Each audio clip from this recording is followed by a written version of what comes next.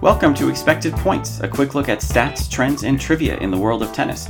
My name is Jeff Sackman from tennisabstract.com, and it is Monday, March 22nd. Each day, I select 3 numbers to highlight the latest news in the sport, and today, those numbers are 81, 5, and 68.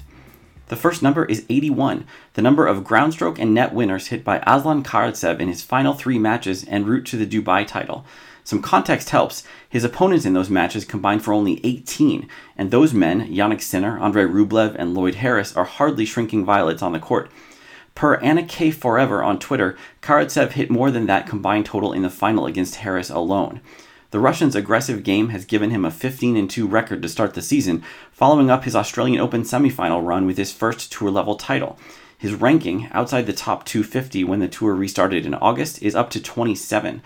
With 2 top 10 wins and his only losses coming against top 5 players, Elo likes him even more, ranking him 14th, ahead of the likes of Denis Shapovalov and Roberto Bautista Agut.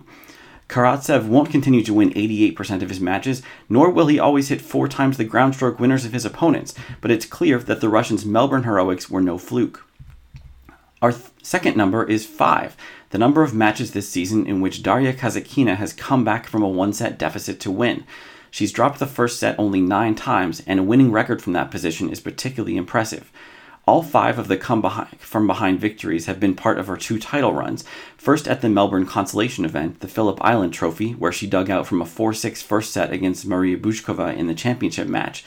The roller coaster ride continued in St. Petersburg last week with consecutive comebacks against Alexandra Sasnovich, Veronika Kudermetova, and Svetlana Kuznetsova, the last 2 of which involved bouncing back from losing 6-1 opening frames.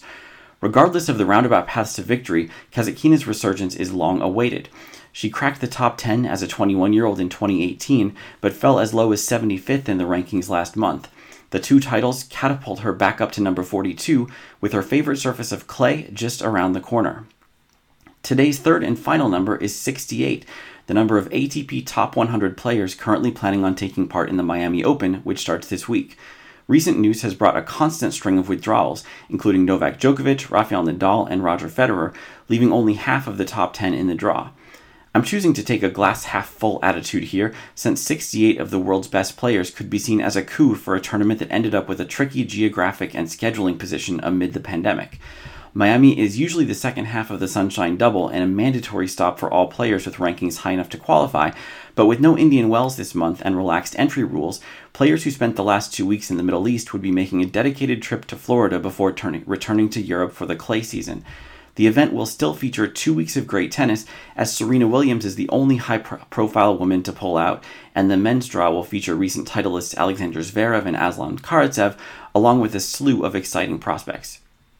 That's it for today's episode of Expected Points. For longer-form tennis talk, check out the Tennis Abstract podcast, which released 2 new episodes last week. Please let me know what you think about the show on Twitter @TennisAbstract, and help others find the show by leaving a review on iTunes. You can subscribe on iTunes, Spotify, and Stitcher, and you can always find the latest episode at tennisabstract.com. Thanks for listening.